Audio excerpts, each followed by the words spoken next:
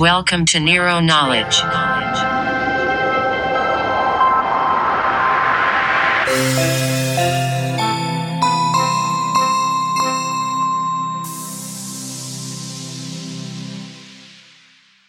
Dr. Lawrence W. Sherman is widely recognized as the founder of evidence-based policing, a professional social movement for using more analytic support in making police decisions about the Triple T: targeting, testing, and tracking the use of police resources. A professor of criminology at Cambridge University in the UK since 2007, he is the editor of the Cambridge Journal of Evidence-Based Policing and director of the postgraduate Cambridge Police Executive Program. His research on policing has attracted almost 40,000 Google Scholar citations, and his crime harm index proposal has attracted over 70,000 reads in the first 4 years since publication back in 2016. He has recently launched online courses on EBP, evidence-based policing, for analysts and police leaders. Hey everyone, welcome to another episode of Nero Knowledge. Your host, Nick here, and today back with, thankfully, another guest.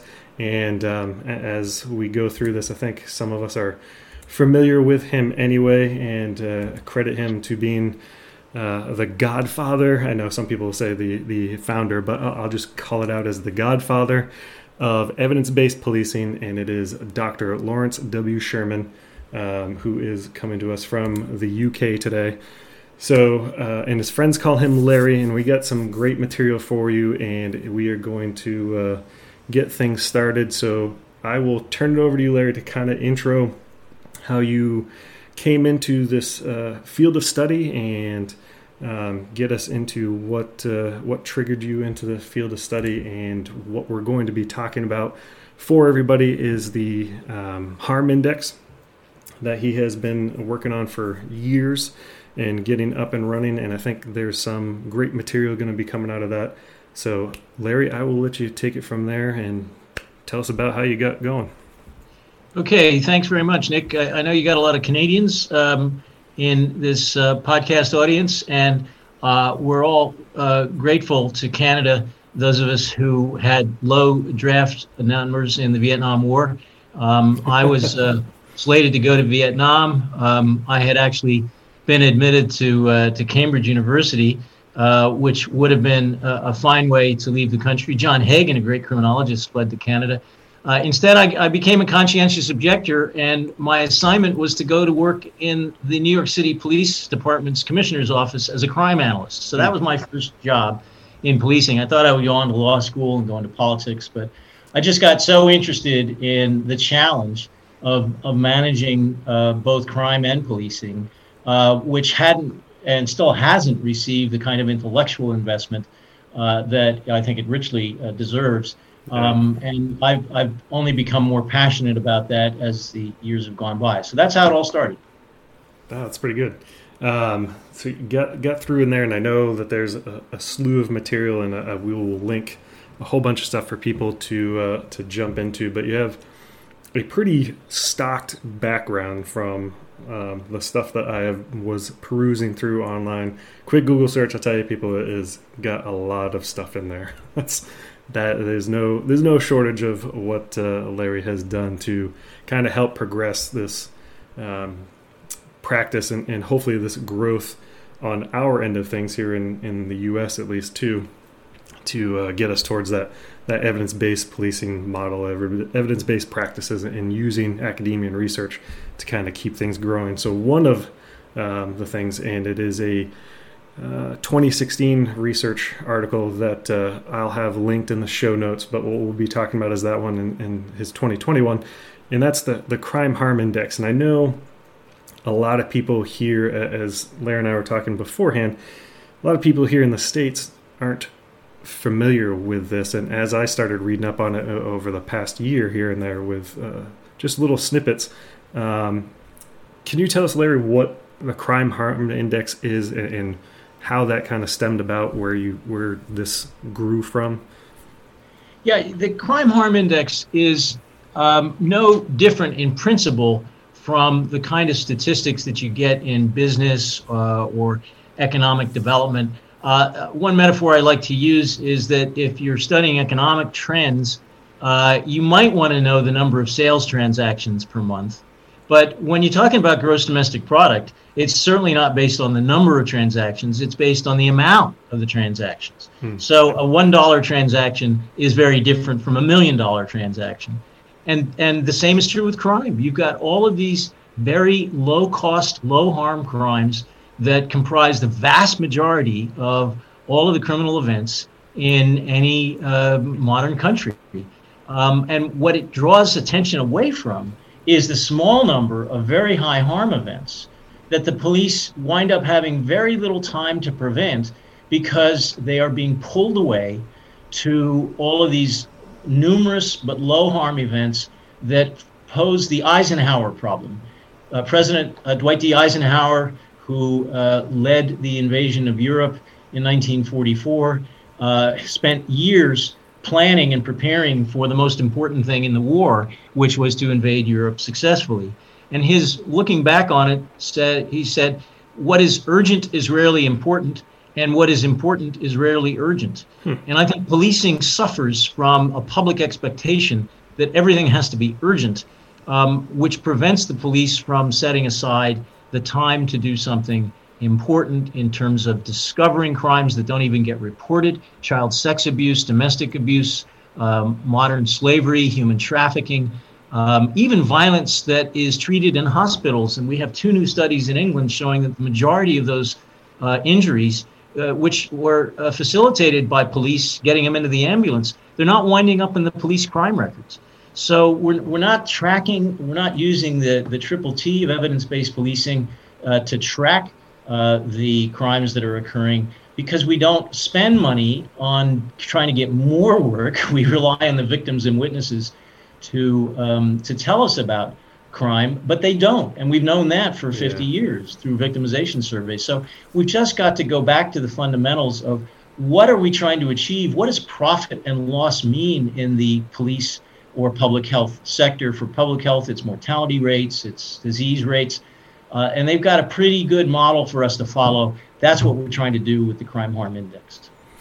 Yeah, I know there's a lot of analysts, I think, that share in a sense that being disgruntled, I guess, in a way to put it, in terms of the lack of a universal measure, basically, outside of giving those numbers. And the problem, as we see we're having here in the States, is that some of that information we're tracking doesn't have that universal measure and aspect to it that provides a better level of clarity on what is truly going on. I think actually the medical industry, as you were just talking about, is a great example of it.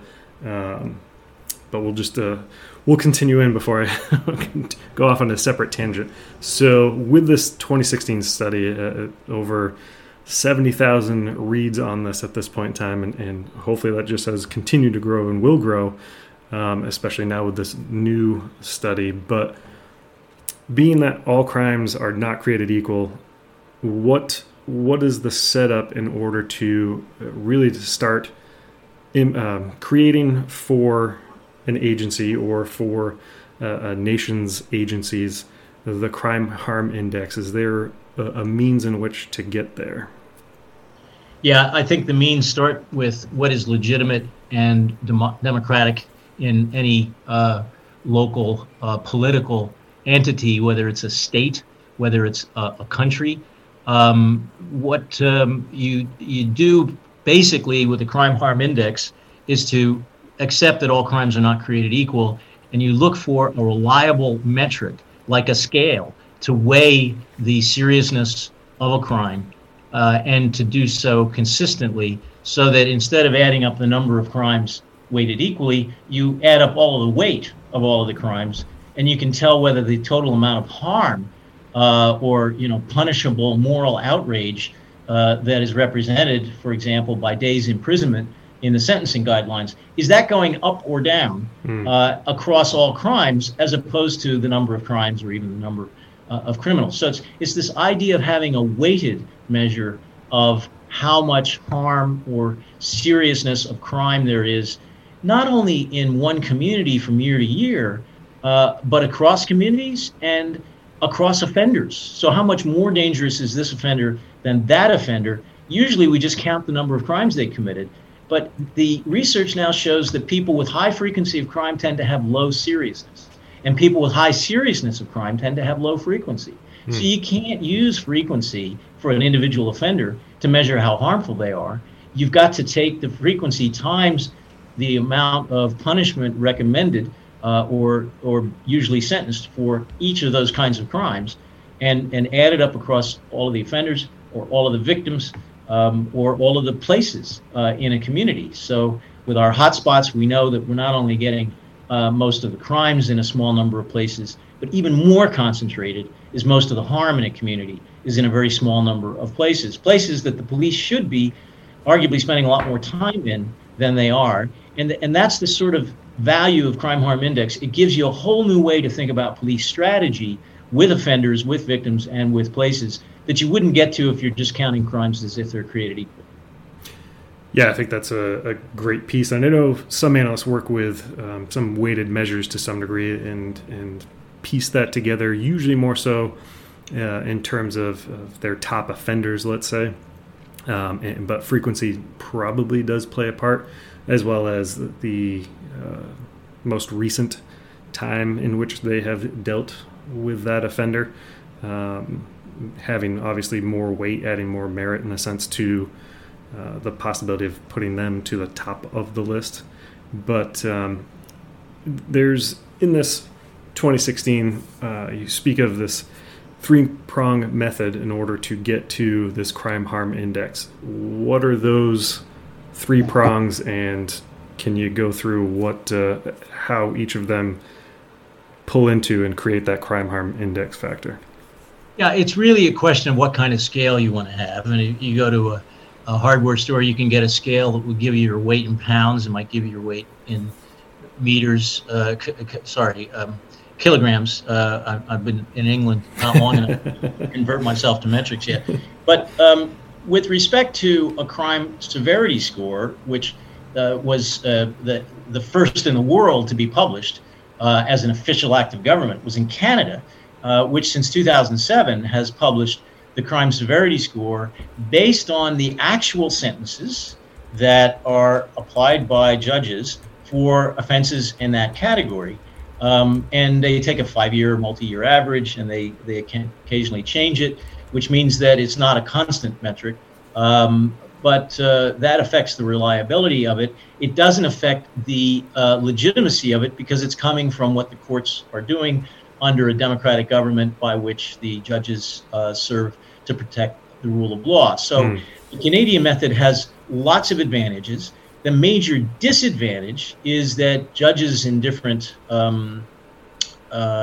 provinces in Canada may have consistently different weightings for different crime categories. But moreover, the offenders they're sentencing typically have long records. And certainly for the more serious crimes, that's pretty often the case.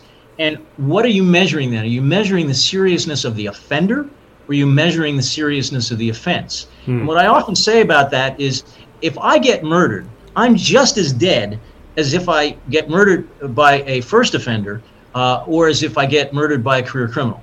Right. And so if you want to measure the harm of the offense, you look at the murder and not at the murderer. So I disagree with the premise of both the Canadian and now the English Office of National Statistics system of looking at the average sentence for a burglary, the average sentence for a car theft, and making that the metric, even though it's democratic and it's low cost because they publish it every year. You can look it up. Anybody can create their own spreadsheet by simply looking at these two scales that are published by the government in England and Canada, respectively. You could do the same thing if they were published in the U.S., but they're not, to my knowledge, and they're not published in Western Australia, where the only thing they could do was to get the data and look at the average sentence for first offenders in those crimes, because then they could pull out the influence of prior record and look at the pure value of the offense type. Up to a point, because they might even be discounting the sentence because it's a first offender. So there's still some measure of the the sort of moral damnation of the offender as opposed to of the offense. Right. What I think is really important here is to recognize that if you don't have a reliable method, statistically speaking, your measures won't be as useful as they would be if you have a method that keeps changing over time. So especially if you're looking at an offender's record that could span 3 decades, and if the average punishment was different in 1975 from what it is in 2005 or 2015, that makes it unreliable over time. Fortunately, most of the offenders and most of the offenses are fairly young, so you only go back a decade or so in terms of what the punishments have been. The sentencing guidelines in England, in Minnesota, in California, in lots of places, approach it very differently. They're looking at the principle of how each crime relates to all other crimes, and they approach their assessment differently from how a judge would sentence in a particular case, because they're looking at consistent things that are revealed by having all offenses on the table. I'll give you a prime example. In England, the Daily Mail went crazy when it turned out judges were sentencing much more severely for the criminal abuse of females than of males under the age of 10. Whereas a principled sentencing guideline would say you can't be gender specific in applying the punishment. Right. The harm should be, people are equal across gender, and there shouldn't be a kind of cultural bias for one being more serious than the other. And if judges think about that, they agree. But if they sentence case by case, that's the sort of bias that enters into it. So that's why we strongly advocate, where possible, the use of sentencing guidelines. And if you don't have sentencing guidelines, the use of average sentences for first offenders, knowing that may still have problems. Incidentally, in Denmark, they use prosecutorial guidelines for what sentence to ask for. So there's no judicial sentencing guidelines, but there's an internal document approved through the Minister of Justice for the prosecution tariff that they seek for robberies versus burglaries and car thefts. Jeez. Yeah, it gets kind of can get kind of loaded, just like you're saying, when it becomes subjective at that point. So always, I find it interesting that it's always seemingly tough to take something that is, even though laws are written, but yet interpreted, something that can be so qualitative and attempt to quantify in order to get us to a point of studying and doing research. And none of these methods are perfect. Yeah. But I think the point is not to let the perfect be the enemy of the good. Right. No matter what your subjective method is, to put them in some sort of weighting. It's so much better than treating a shoplifting as equal to a murder. That's just why, for an analytic purpose, you want to get reliability if you can, but most of all, you want to have some system of weighting that is transparent, that everybody can check your math on, and make sure that you're comparing two offenders under the same metric, using the same scale, and saying this one has done a whole lot more harm in his life than this one. Yeah. Yeah, I think that's very well put. It's always tough. I mean, we, at my own agency I work with currently, we are trying to move forward with being proactive, and it's a smaller agency, and trying to find some of these tests, because some of the younger officers recognize that changes need to be made, but attempting to quantify some of their practices are always something that is tough to kind of wrap the head around. I think you said that beautifully with the fact that it's not going to be perfect anyway, right? Trying to chase that down. And Nick, you mentioned proactive. That's one of the biggest issues in the Cambridge Harm Index approach, which is kind of hard to sell initially, especially to proactive police officers in things like drug enforcement or traffic enforcement, because they feel it somehow disvalues what they do. But the problem is that if you put the traffic offenses that are detected, or with speed cameras or patrols, or the drug offenses that are detected through good drug investigations, what you're doing is conflating the occurrence of crime in society that puts victims at risk, like burglary, robbery, attempted murder, and all of that gets reported by victims or witnesses. Mm-hmm. You're conflating that with the police work that is required to go out and discover crimes that no victim or witness is going to report. And the perverse incentive is for police not to do proactive work because it simply drives up the crime count. And we don't want to drive up the crime count, but we've got to do proactive policing to make the community safer. Mm-hmm. So that's what our recent recommendation, the 2020 consensus statement on the crime harm index. We have all these chief constables, former commissioners of Scotland Yard, statisticians, as well as criminologists agreeing we need to peel out proactive police enforcement from the crime statistics and have a proactive policing index, which stands alongside the crime harm index, but it allows you to drive down the crime harm index by driving up the proactive policing index. And this is not difficult to do. Any analyst in any police agency of any size could break out the things that are currently being counted and arrange them in a weighted index, but separately for victim and witness reported crime on the one hand and proactively generated police detection crime on the other hand. Yeah, I think you're right in the sense that it can definitely be separated. So just so everybody gets a good understanding, the crime harm index is purely pulled from a reactionary policing standpoint, right? So you have to have somebody who's reporting either as a victim or witness of something that has taken a crime that has taken place, correct? Absolutely. You want to be sure that when somebody calls the police about a crime, that the bias is to write it down, even if you later determine it didn't occur. And that's why the police forces in England all have crime registrars whose job it is to track that on a regular basis. Then Her Majesty's Inspector of Constabulary tracks it. So if you're reactive in a comprehensive way of at least writing down the reports, it doesn't mean you have to send a police car to every one of those things. Mm-hmm. That's why there's all these new innovations in not only having online reporting, which strikes people as kind of cold and unemotional, but Humberside Police just launched a secure video platform for victims to talk to the police. And you can get facial expressions, you can record the interview, and right from the get-go, you can build in a reactive police tracking of what's going on with individual victims or even offenders without necessarily having to send police cars out. Right. And so it gives you more time to put into the analysis of where the problems are, to predict and prevent by proactive policing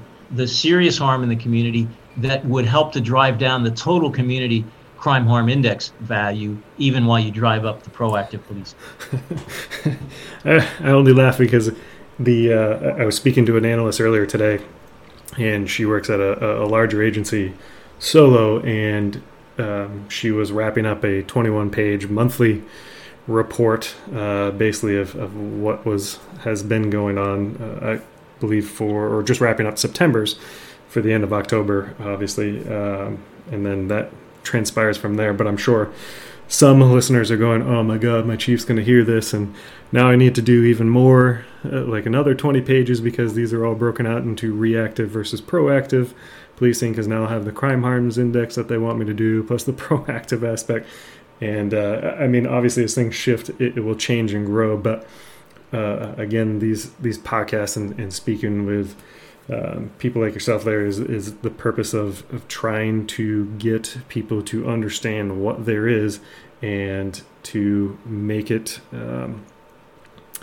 get to a point of servicing the public, right? Reducing those harms.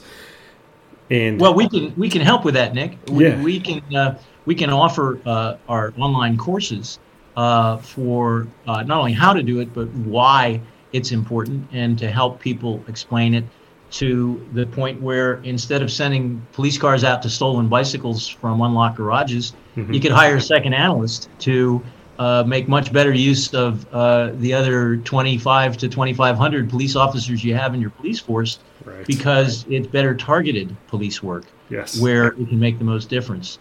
And so actually, one of the things that we're involved with in this online course for evidence-based policing analysts is trying to create a rationale to double, triple, quadruple the analytic capacity, the people who are doing this kind of work, not only to be counting the crime, but also to be using predictive algorithms to forecast not just places, but also to be updating with digital tracking the most dangerous people in the community at any given time, the most vulnerable victims.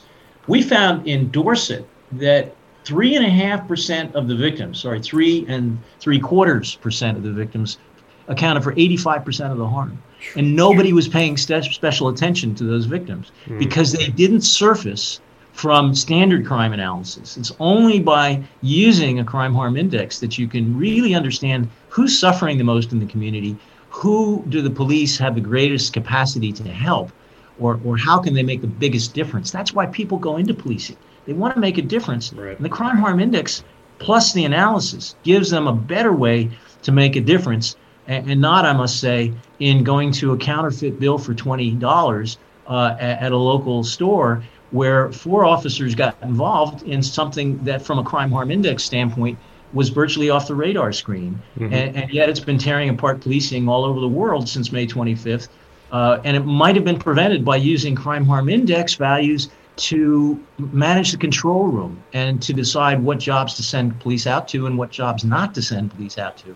See, the implications of using crime harm index and of analysts managing them are very broad for all dimensions of policing, including the reception the police will receive when they come to a scene, which is always going to be better if it's a more serious event than where it's a kind of contested dispute event. And just yesterday, a major police chief in England called on the government to say, we can't send police to every domestic call because we are not relationship managers. We have to manage violence. And the vast majority of these calls are not about violence.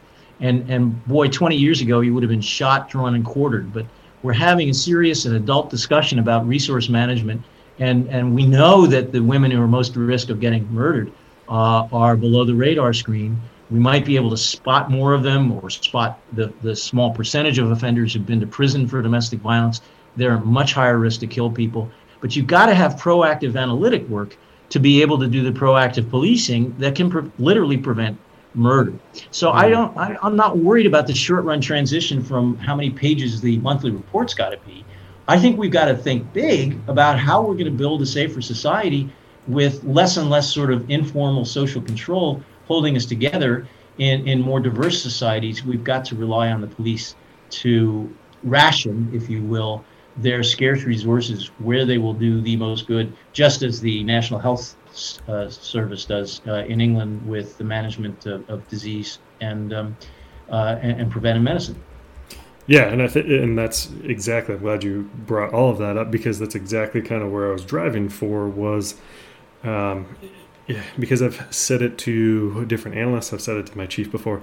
What is it that we're trying to affect, right? What is the change? What is it that we're focusing on to serve the public? What is our job basically, and how are we going to get there? Because unfortunately, still in the States, that analytical process, that implementation of analysts within police departments just still isn't there, and it's a long ways away from what I can see, unfortunately, at this time. And to get there is going to be a cultural change, and just like you're saying, it's an adult conversation, because with the limited resources, what can we really address and how should we go about addressing it is all going to come from, analyzing what we have, the information that's there, and working with academia in order to find out what practices are working in order to achieve, kind of that optimal goal of what we're trying to get done. And so you spoke of a course. Is that now something that's offered in Cambridge? Is that online? Is that live? Is that through something that you're doing yourself? Can you speak a little bit more to that course you were talking about? Sure. The Cambridge Center for Evidence-Based Policing, which has been doing in-person training in police forces from India to Trinidad to various venues in the UK, and certainly at Cambridge, where we bring people in for a week at a time.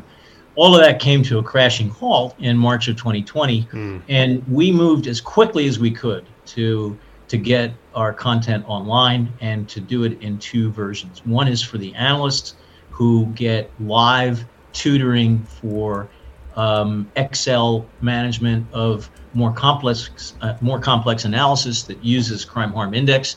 It can use any index you want to apply to it. We've been using examples from New South Wales, Sydney Police, for example. But using the Cambridge Crime Harm Index, we could use any other that you can program into the spreadsheet.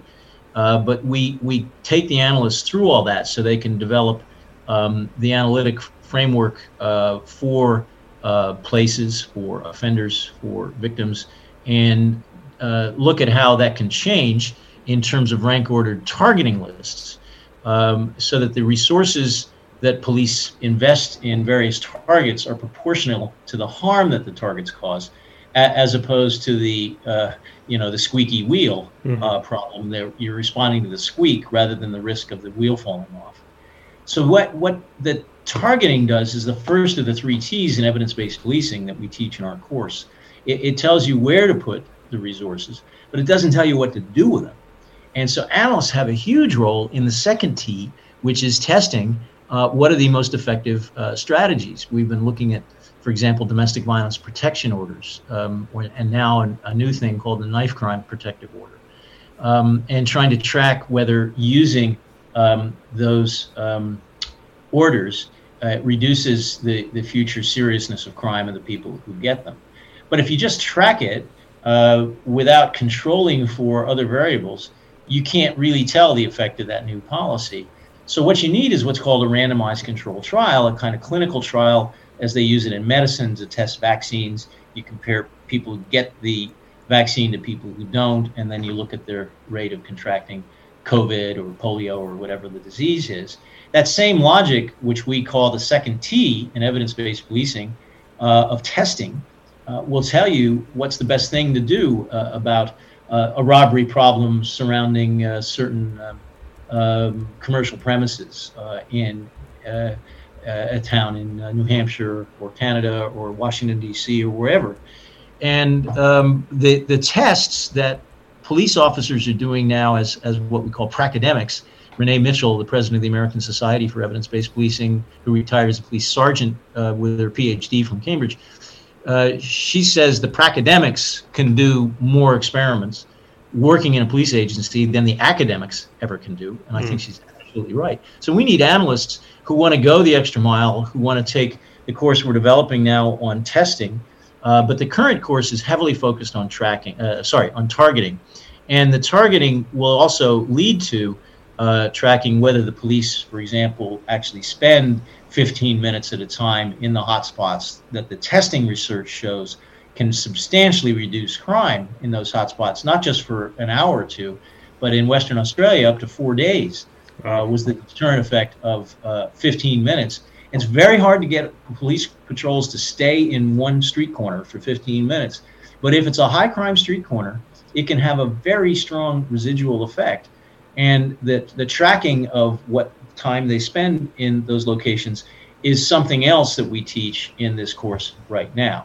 So we're teaching both the targeting and the tracking, and we're developing a course on the testing that we hope to offer downstream. But we'd love to see much more engagement from North American analysts in this online course that has live interaction with the tutors, and even the final assessment actually has 2 tutors in Cambridge who are asking the analysts to go through various analytic procedures to demonstrate that they understand them and to make the certificate from the Cambridge Center for Evidence-Based Policing a meaningful credential in crime analysis. Yeah, definitely. I think that's a great way to pool it as we continue into this field as analysts. I mean, there are several certifications available, in at least in the U.S., where California and Florida, I believe, are both 2 states that put their analysts through a state-level training and have them deemed certified. The IACA also has their own test to have people be law enforcement certified analysts. Certified law enforcement analysts is what they call it. And that lasts, several years, at least on their level. I'm not sure about California and Florida, but, just trying to get the information that's necessary to keep people running proper analytical product and helping out their agencies and communities is, I think, something that's definitely lacking, at least on this side of the world at this point. Can't speak to Canada. I probably would have to talk to a couple of the people up that way, but it sounds as though they're more so in tune with that evidence-based practice than still the U.S., unfortunately, even though we seemingly continue to try and push and increase analytical capacity at some of the agencies. I know it's more the metropolitan areas. I believe New York City Police Department last year hired about 100 more crime analysts. So obviously definitely pushing towards hopefully that realm of evidence-based, but definitely using analytical tools to kind of keep their policing in check. I'm not sure exactly their goal, but obviously, a reduction of crime is always, I think, most of our goals, but harm is definitely a good piece to start putting, I think, into our tool belt. And I think that's, I was looking at some of this research from the 2016 one, and it was interesting to see the tables and the pie charts that you implemented in there in terms of crime in the UK in 2002, 2003 of the number of crimes, and then what it looked like versus using the weighted using the crime harm index, and what it really gives you that, I think, visual that we all look for to say, so really what are we looking at in terms of what we want to be affecting, right, in terms of change and safety and the harm, because you have the counts was criminal damage alone equaled about 21%, yet the harm index showed robbery at 26% as being the biggest harm in a sense that's coming through. So it really gives you that different perspective on how you're allocating the limited resources of a police agency to what exactly, right? So that crime harm index and working for it is definitely great. So as I am talking about this, what are some of the benefits of using the crime harm index that analysts or agencies and or communities can see out of leveraging crime harm index implementation? Well, number one, it drives you to much more serious targets. And to the extent that there's a general movement away from reactive policing and one size fits all, you got a problem, we send a police car. A lot of agencies I hear saying, we don't want to do that, we want to do something else. The question of what's the something else? Even if you're just trying to avoid COVID by not sending a police car to have somebody breathe on a police officer, mm-hmm. infect them so they'll die, which is a perfectly reasonable basis for having a Zoom conversation rather than taking an hour to drive to somebody and to sit in their living room to hear the same words. So what would we do to decide which calls not to send a police car to, or which calls that we must send a police car to? I think we would want to use a crime harm analysis to try to profile the information that comes in the control room to more accurately predict what are the cases where it was essential to have a police officer get there as soon as possible, and what were the cases where it wasn't. We don't track those outcomes from the decision to send a police car or not, but we are now doing some experiments that an analyst in Kent Police, 5,000 officers, she's randomly assigning a police car versus the call going immediately to a police officer who handles it all by phone, doesn't even have the video yet. And what they're doing is they're resolving 100% of all of their call-ins reasons within 4 hours, whereas if they try to send a police car, 4 days later they still have 40% unresolved, and a lot of those things never get resolved. So the customer satisfaction, the caller satisfaction is much higher by not sending a police car than by sending a police car.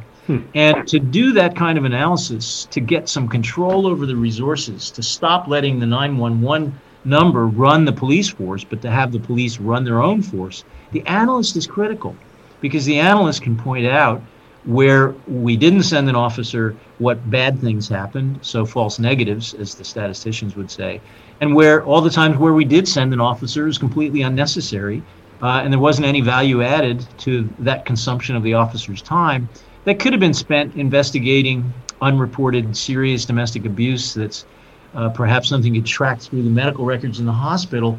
And now that, again, Kent Police has been doing that, they're finding massive numbers of serious injuries to women by their partners that were preceded by visits to the hospital that a pattern clearly would have predicted, but that information wasn't being shared.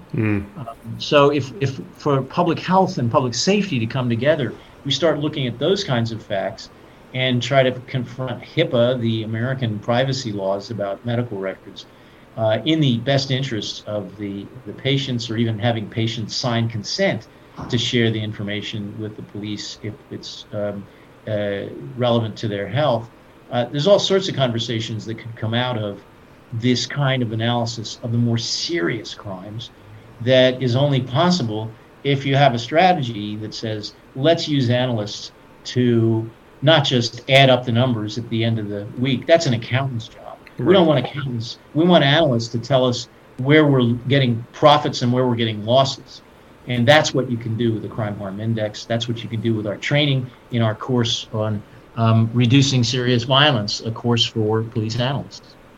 Yeah, I think that's usually how a lot of analysts thankfully listen to this material, is the fact that is what they want to do. Just like an officer that joins a police force, an analyst joins as well in terms of wanting to make that difference, make that change, not just do, like you said, an accountant's job and spit out numbers, because in a sense, what does that mean, and how are they actually helping at that point make that beneficial change to somebody's life or the community in of itself. So with that, any other pieces that you want to bring up that the 2021 had over the 2016 research that was done? Well, one of the great things about the 2020 consensus statement on the Crime Harm Index is that it clearly focuses on measuring public safety by a reliable and consistent method that not only pulls out proactive policing, which can vary from year to year depending on budget availability and so on, but also pulls out historical offenses. The British police, and to some extent the Canadian police, I think, have been inundated with child sex abuse cases from 10 or 15 or 20 years ago, and they get logged in the year in which they're reported. Mm-hmm. So it's completely misleading about how dangerous your community is if you're loading it up with crime harm or crime counts even with things that didn't happen that particular year. So the statistical goal is to have the crime reports to the police not only given a weighting for their severity, but also coming consistently from victims and witnesses about what happened in that year, not the year it was reported, in the year when it actually occurred. And if you get a report from a 2008 crime in 2020, then you could go back and change the crime count for 2008, but you don't inflate the crime count for 2020. Right. That's definitely in the 2020 Crime Harm Index consensus statement, and we call it the Historic Crimes Harms Index, the HCHI. So we're pulling out historic crimes, we're pulling out police-generated detections of crime, and we're looking at these things separately as parallel dials on the dashboard, and not throwing them all together where you can't interpret anything. If you're trying to fly a plane by putting together historic crimes, police-generated crimes, and current reports of current crimes by victims and witnesses, it would be like putting together the altitude, the airspeed, and the temperature, and just adding it up into one big number. How's the pilot going to interpret that? Right. Got to separate those indicators, and that's what the 2020 paper shows how to do. So I think that the stuff you can put out for your podcast listeners gives them the tools that they need to at least propose to the leaders of their forces, especially if anybody's frustrated about resources and the need to set priorities, that this provides a complete system with an alternative vision for how to use policing to prevent harm, which is what Sir Robert Peel was all about in creating the Metropolitan Police, and it's why they named Peel, Ontario after him. Of course, he was also a prime minister. And while I'm talking about Ontario, I want to mention a related point here, Nick. And that is that we're not only training analysts, we're training sergeants and inspectors and others who get the same material as the analysts, but we don't make them crunch the numbers. What that does is to put the operational leaders and the analysts on the same page. So you don't have the leaders not knowing what questions to ask and the analysts not getting asked the right questions to answer. If you have them both take the same course, then there's much better chance that this stuff's going to get implemented and it's going to change the way you do policing. So I want to call out, shout out, praise Barrie, Ontario, where we now have, in a not very large department, city of 200,000 people, we've got something on the order of 15 people coming to our online course, being taught, any time, any hour, any day, but with appointments with the tutors for live conversations. But all these folks in Barrie, Ontario, are getting on the same page with this evidence-based policing framework, with the use of the Crime Harm Index strategy using the Canadian crime severity scores. And I'm just really optimistic that the leadership of this medium-sized police agency is going to be able to turn the boat around because of the critical mass of people, both operationally and analytically, who are working together on it. So it's not just an invitation for your listeners who are analysts to come take the course. It's an invitation to get them to try to persuade some operational leaders to take the course as well.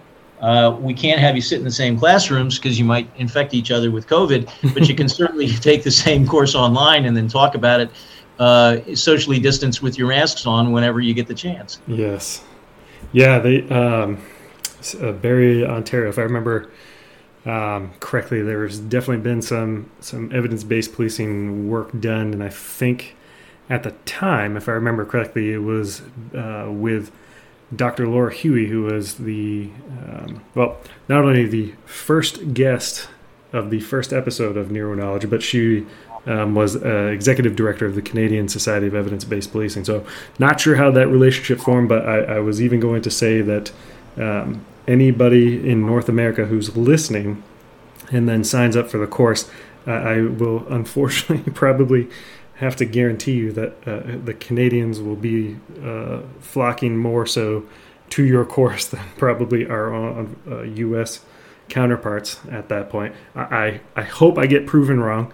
I hope that there's an increase in U.S. representation in those courses as well. But again, it seems to still echo more strongly north of the U.S. Of the evidence-based practices and policing and using and leveraging research from academia to kind of get us into a great groove with the evidence-based policing and practices and problem-oriented and community-oriented and everything else that we continue to find from research material that gets shared. So as we wrap up here, I want to ask you, Larry, if there's a call to action, and hopefully it's more U.S. representation. But I'll let you do on that point, Nick. I didn't want to contradict your prediction because you may well be right. But I do want to give credit to the learner one, the first person who took any of our courses online. Lieutenant Alan Ballard from the Burlington, North Carolina Police Department was the first person to actually sign up and take the course, and he said some very nice things about it. If you want to call Alan, I'm sure he'd be delighted to hear from you.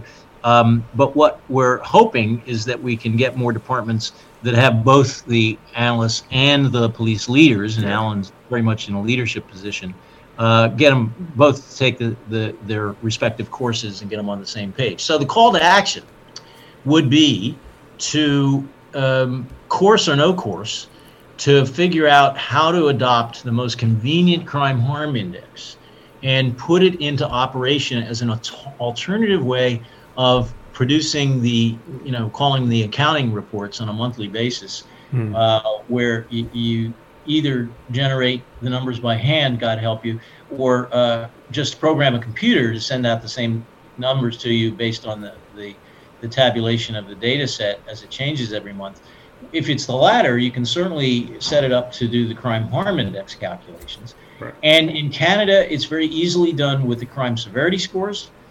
In the United States, any of the states that have sentencing guidelines, like Minnesota, for sure, California, North Carolina, other examples. And if you don't have a guideline in your own state, the U.S. is a pretty tolerant place. They might say, well, what the heck, we'll borrow the Minnesota guidelines, because here in Wisconsin, we're not all that different from Minnesota. I don't know, Wisconsin may have its own guidelines. If you can't use the guidelines for whatever reason, you could also just use the Cambridge English sentencing guidelines, since after all, the common law in the United States is all based on English legal principles. And again, what matters is not that it's the exact weight of punishment, but that it's a consistent and reliable index. Yeah. And with the Cambridge method, we actually have 725, or maybe now it's up to 748 offense types on our website at the Cambridge Center for Evidence-Based Policing. So just put in Cambridge EBP and then look for the crime harm index scores. You can download the spreadsheet. It's got the number of days imprisonment recommended for first offenders for all of these different offense types. And if you can correspond them to whatever offense categories you've got in your own state, you can generate a crime harm index score approach to once a month ranking the most serious offenders active in your community, ranking the most vulnerable victims who are suffering the most harm in the last 3 months, the last 6 or 12 months as a rolling total. And something that's much more stable is looking at the harm at places. And this brings us back again to a benefit of using this approach. Mm-hmm. What we know from the crime harm index assigned to places is that it actually identifies different locations from the crime count hotspots. So if your hotspots are just based on the numbers of crimes, or even the numbers of crimes of a certain type, you can get even further if you take a crime harm index approach to places where we know that the places tend to stay pretty stable on that list for 2 to 3 years. Unlike the offenders who come in and out, in part because the most serious ones get put in prison, thank God, and the victims may come in and out depending on, they're growing up. A lot of them are adolescents, sadly. But the places can be very stable. And once you do your first analysis of harm spots versus hot spots in a community using street addresses or street segments or even hexagons that the computers can program for you, what you are able to do is to take a completely new look at crime and really show how important it is to have an analyst taking care of the decision making, because without the analysis, what you're getting is what Daniel Kahneman in his book Thinking Fast and Slow calls what you see is not all there is, which he calls Wysiati. And what people do in terms of assigning hotspots patrols, as we've seen in studies in 2 different places in the UK, is they miss the target.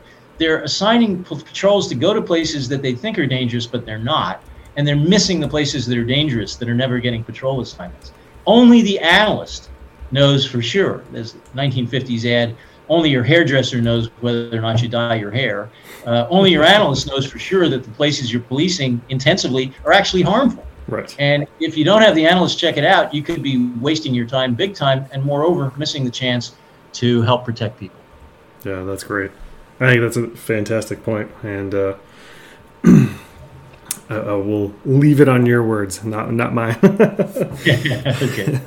And that's definitely good. So as we close out here, just to recap for everybody, there will be in the show notes the 2 research materials from Dr. Sherman, as well as links to the course and the Cambridge EBP Center. So we will have that material so everybody can go consume that as necessary, and reach out as they need to, and go from there. So with that, Larry, thank you very much for being on the show. I really appreciate it, and that was hopefully enlightening to a lot of not just analysts, but law enforcement and other people within the North America, especially the U.S., looking to kind of drive and change police work to be more effective and approach it in this sense of harm index as well. So thank you very much for being on the show.